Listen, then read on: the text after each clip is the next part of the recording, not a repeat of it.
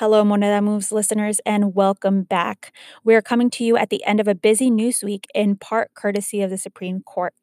LGBT rights advocates had a big win at the Supreme Court Monday, winning a sweeping decision for justices that protects gay, lesbian, and transgender employees in the workplace from being fired, demoted, or paid less based on their sexual orientation. A 6-3 victory to those arguing for anti discrimination protections. This Thursday, June 18th, the Supreme Court also blocked President Donald Trump's effort to end legal protections for 650,000 young immigrants. Immigrants who are part of the 8-year-old Deferred Action for Childhood Arrivals program will retain their protection from deportation and authorization to work in the United States. The decision was a 5-4 outcome, with Chief Justice John Roberts and 4 liberal justices in the majority. On this episode, we speak about what these decisions mean for how companies will respond to the LGBT decision and what the DACA decision means for Latinos and their contributions to the economy. I invited Mo Vela, the first Latino and LGBT to serve twice in the White House in a senior executive role, to speak to this on this episode. Vela was born and raised in the southern tip of Texas on the Mexican border and proudly Mexican American. He was CFO and senior advisor on Latino and LGBT matters to Vice President Al Gore. He was also most recently Director of Management and Administration and senior advisor on Latino and LGBT affairs to Vice President Joe Biden. He is an attorney and owns the Mo Vela Group, a global business development consulting firm with clients in the United States and Latin America. We got his take on these decisions and commentary on business trends he's noticing from Latino clients and what the future could hold for the next generation of Latinos powering the American economy. Welcome back.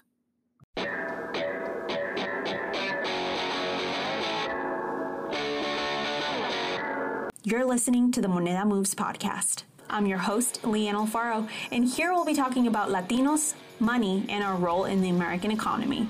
I'm a multimedia producer living in New York City, and we're going to be covering Keeping Cuentas, or tabs on all things Latinos and money in the U.S., speaking with Potentes, or the next generation of entrepreneurs, and Monedita, how to put your money where your mouth is and support the Latino community. Welcome to the show. No te lo quieres perder.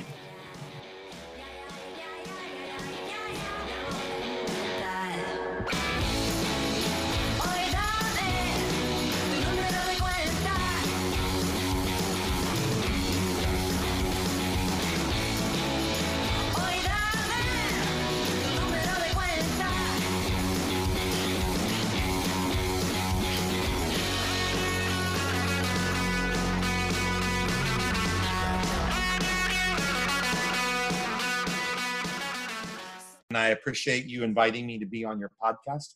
I'm honored to be with you, Leanne. And I'm honored to be with you, Mo.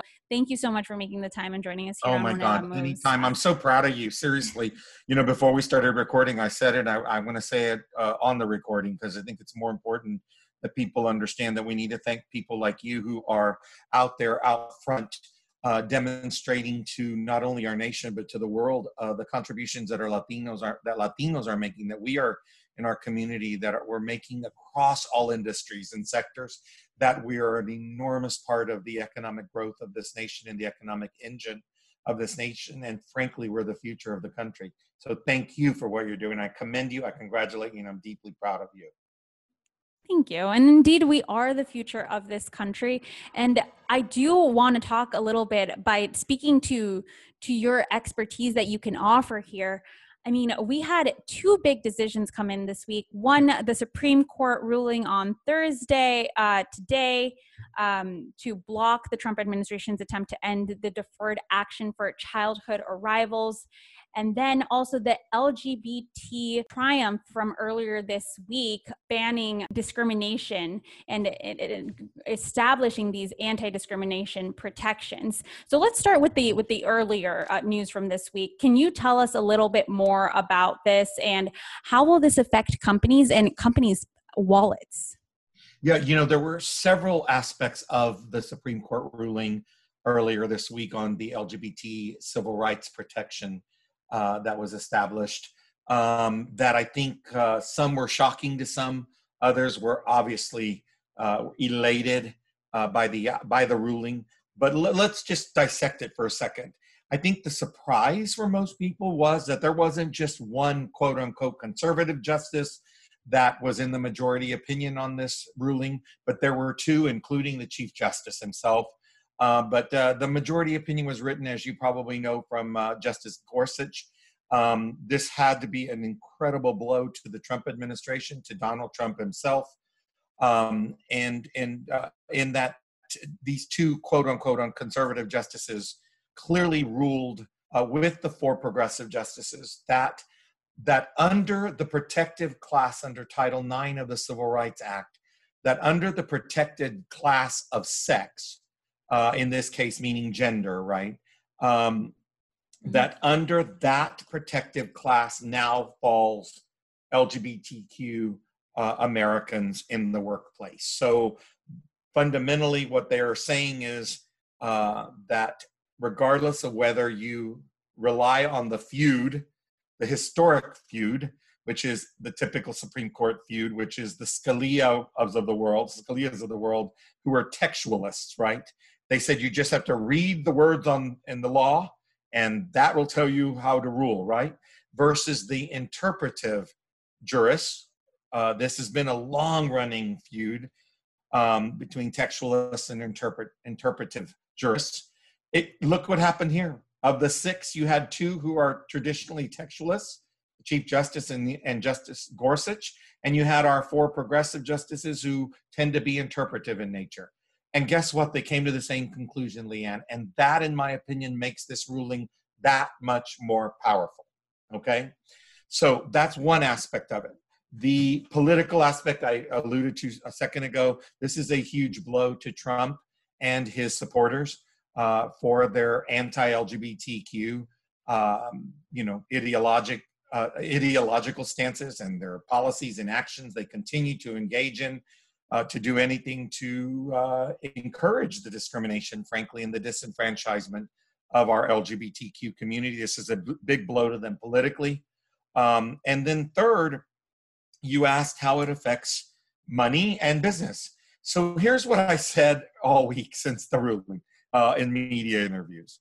If you were an employer who respected and celebrated your employees and your workforce, you treated them with dignity, you treated them with respect, regardless of the color of their skin, who they loved, their zip code, or any other category, guess what?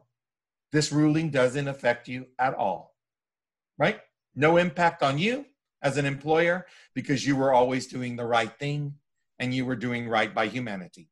If you are a business or an employer that has been firing people because of who they love, and I love the example, by the way, in the ruling by Justice Gorsuch. I love this example. I am reading that right now. I have that in front of me. Okay, so he said an employer who fires, is this it? An employer who fires an individual for being homosexual or transgender fires that person for traits or actions it would not have questioned in members of a different sex. Exactly. It's clear as daylight. Exactly. And his example blew me away. So you have one worker in your workforce, it's a man, and he's attracted to a man. And you have a female in your workforce who's attracted to a man. You fire the man because he's attracted to a man. Under Gorsuch's ruling and rationale, you are actually now discriminating based on sex. And that is how he came to his conclusion. And that's why he came to his ruling in the majority opinion. So in other words, you're treating the woman differently than the man, but they're both attracted to a man. So now you're discriminating against him based on his sex, his gender. And honestly, there couldn't have been a better, more crystal example Clear, of it. That kind of that shows the kind of hypocrisy of anyone who would continue to do that, but also writes it down on paper in a way that as you said, you were talking earlier about the way that different people interpret the law. Yeah. And this makes it as clear as daylight. No matter if you're coming at it from a text perspective or a social justice perspective, you will come to the same conclusion. Exactly. And I thought that was a very powerful part of this that most people don't think about, right? Like, you know, those of us in the LGBTQ community, obviously, we're just jumping up and down because we can't get fired for who we love. and we can't get fired for who we are. And so to us, most LGBTQ community members are just elated, as we should be and as they should be. But of course, me as an attorney and a political science kind of guy, I went a little further into the dissection and realizing, to me, it makes this ruling so much more powerful because of what you and I were just describing. So to me, this ruling is, look, I think it says a lot. I just think it also sends a message. This is another part of this, Leanne, that a lot of people aren't talking about because they don't think in these terms, and I get it. But this is important. One of the reasons a democracy remains strong and vibrant, right, is when we remain committed to the fact that we had three equal branches of government that were supposed to be independent and stand on their own. And to me, this ruling, when you have two conservative justices in the same majority opinion with four progressive justices, it indicated to me that the independence of our judiciary remains alive and well, and that gives me hope that our democracy will survive this incredible attempt by Donald Trump and his administration and the Republican Party right now at dismantling many aspects of our democracy. So this ruling really gave me hope that independence of that branch of government remains strong and healthy. And that's incredible. That's an incredible feat. Now, we also had a second piece of news, Mo. And honestly, I was so excited to get you on an interview earlier this week. But in this sense, I am glad that I'm interviewing you today, Thursday, when the Supreme Court rejected President Trump's effort to end legal protections for 650,000 or so young immigrants. And this is ahead of very personal, I think, for a lot of people in the Latino community. But I open the floor to just hear your reaction on this because it's so fresh. Well, I tell you, I did an interview earlier on it, and I have to tell you, I got emotional because I'll tell you, I come from a different perspective on this ruling. Again, similar to the LGBTQ ruling, we should be celebrating. We are all celebrating, hopefully not just Latinos, but anybody with a fair-minded approach to life, anybody with a heart, anybody with compassion and the spirit of inclusion should be celebrating with the dreamers and us in the Latino community. I don't think we should stop celebrating. But where I come at it a little differently is after the celebrating, I come to this realization that there's a sadness to it for me. And I'll tell you where I'm coming from. I said live on television this afternoon, I'll say it on your podcast.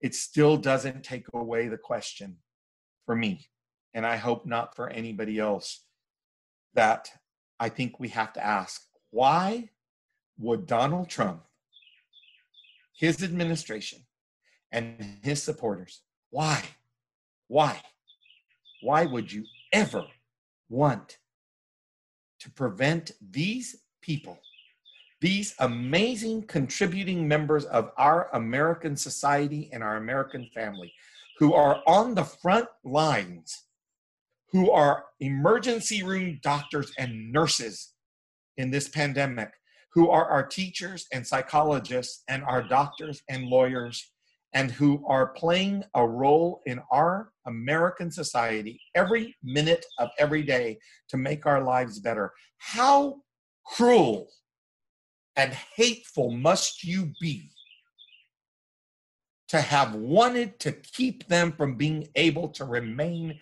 here as part of our family? And that is where I'm at this moment in time. I'm celebrating, yes.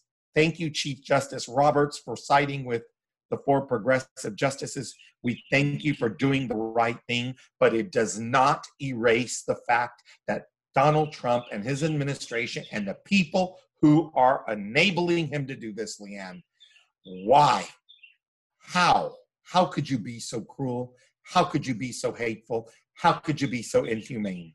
And that is what pisses me off.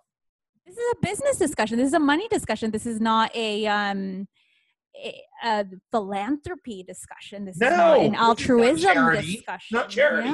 Yep. No, Moneda Moves is the name of your show, right? That is it. That is Well, it. let me tell you And something. This is mhm, about moving moneda.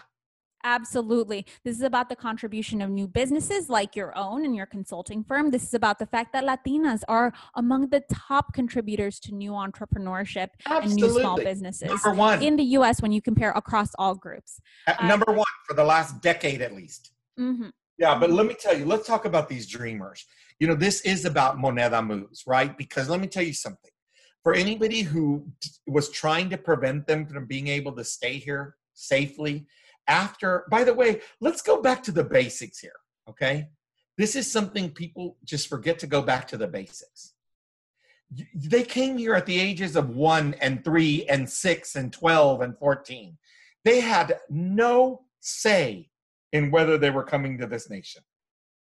Right. They were brought here by parents who were willing to sacrifice whatever it took, walking across a desert, swimming across a river, getting on the top of a train, riding in the back of a truck, paying somebody every little penny they had earned through their labor and toil to get here for a better life. But the fact of the matter is that the dreamers we're talking about, these 650,000 human beings we're talking about, had no choice in the matter. Not one iota of a say. They're kids. They were kids. They were kids. Yeah. And so many people overlook that important fact because that is the premise of the discussion. So now they're here at no choice of their own. This is who they know. This is what they know. This is the language they learned, right? And then they go on to be our frontline workers. They're in our military. I think this is a big part of conversation when we're talking about money and Latinos and this decision today that tends to be missed, right? We talk about we talk about the children. We talk about the immigration issues. We don't talk about, especially right now, especially today, contributions. Again, like we said, this is not a altruistic philanthropy effort. We don't talk about the fact that right now during the pandemic, who are these essential workers that have been supporting us? And why is it that Latinos and Black people have been getting sick? Yep. Why do we think? They have been in our grocery stores. They have been in our hospitals. They have been in all of these public spaces serving us. That's right. That's exactly right. They kept this country going. Okay. And then you have a president who wants to deprive them and deny them of the right to stay here safely, healthily, with respect, with dignity, after they have been doing exactly what you just described for him and for everyone else in this nation. Shame on you if you think that way. Shame. I'm embarrassed for them. But let's focus on the money for a second. Mm-hmm. You're talking, these are folks who are contributing every minute of every day to this economy.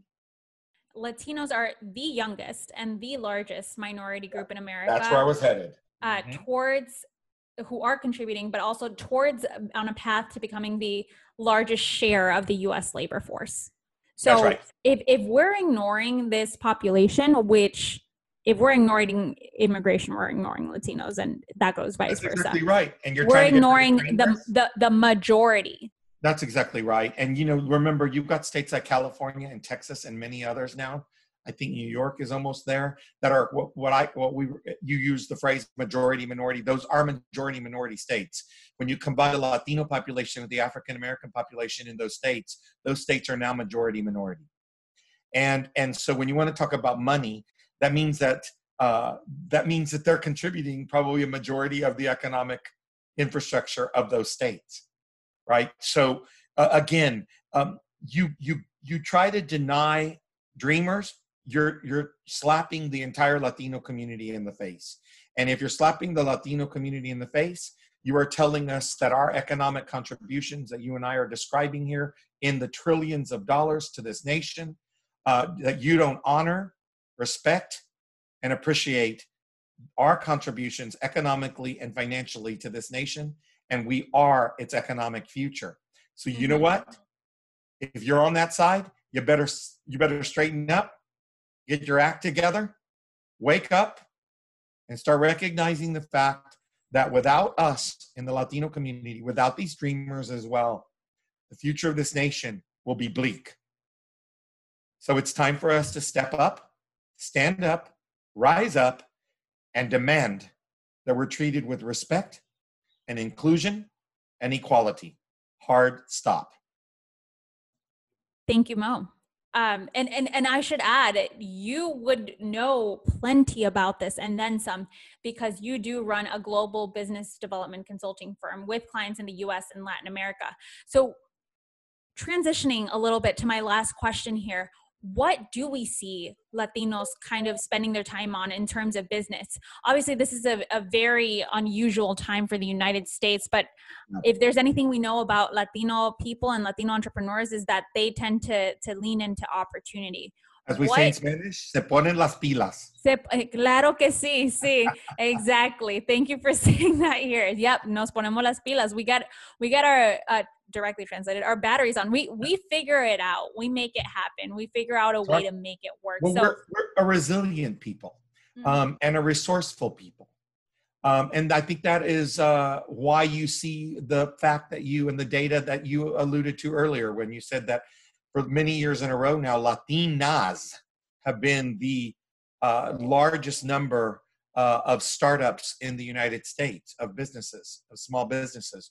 And it's always been the Latinas. And again, it just reflects our resiliency and our resourcefulness. But what I'm seeing is this. I think let me tell you what I would, rather than to tell you what I'm seeing, because I continue to see that resiliency. So that's really the answer to that question. We continue to see Latinos being resourceful and resilient. We continue to see our community taking a leadership role in starting small businesses and being entrepreneurial. And that brings me, I'm sure, as well to you, a lot of pride. But here's what I hope to see, Leanne, in furtherance of your podcast message of Moneda Moves and our Latino contributions to the economy. I want to encourage Latinos who watch and listen to your podcast, or I should say listen to your podcast. I want to encourage them. We've got to now start looking at industries and sectors that we aren't traditionally involved in. I think that will be a huge movement forward for our Latino community and our contributions to not only our nation's economy, but to the global economy. What do I mean by that? We've got to go and get Latinos, encourage them to get into cryptocurrency, into software service technology, to any form of biotechnology, to the STEM industries and sectors, science, technology, right? Math. And so we've got to keep encouraging Latinos to start businesses in sectors and in industries where we aren't expected to break stereotypes, right? And this is where I don't mean to talk about myself, but this is where I always bring in my example of, serving twice in the White House and breaking down that barrier. So to come back and do it a second time, I took a 72% cut in pay to come serve Vice President Biden the second time. I literally took a 72% cut in pay, gave up an enormous ownership role in a real estate development company. And I did it because we've got to be doing things like that so that now somebody can do it 3 times, right? And so that more Latinos can come in the pipeline and go and break down those barriers, knock down those doors, keep showing that we can do anything. There is no industry nor sector that we cannot participate in and lead in. And therefore, you bring it back to the economy and to Moneda and to, our contributions.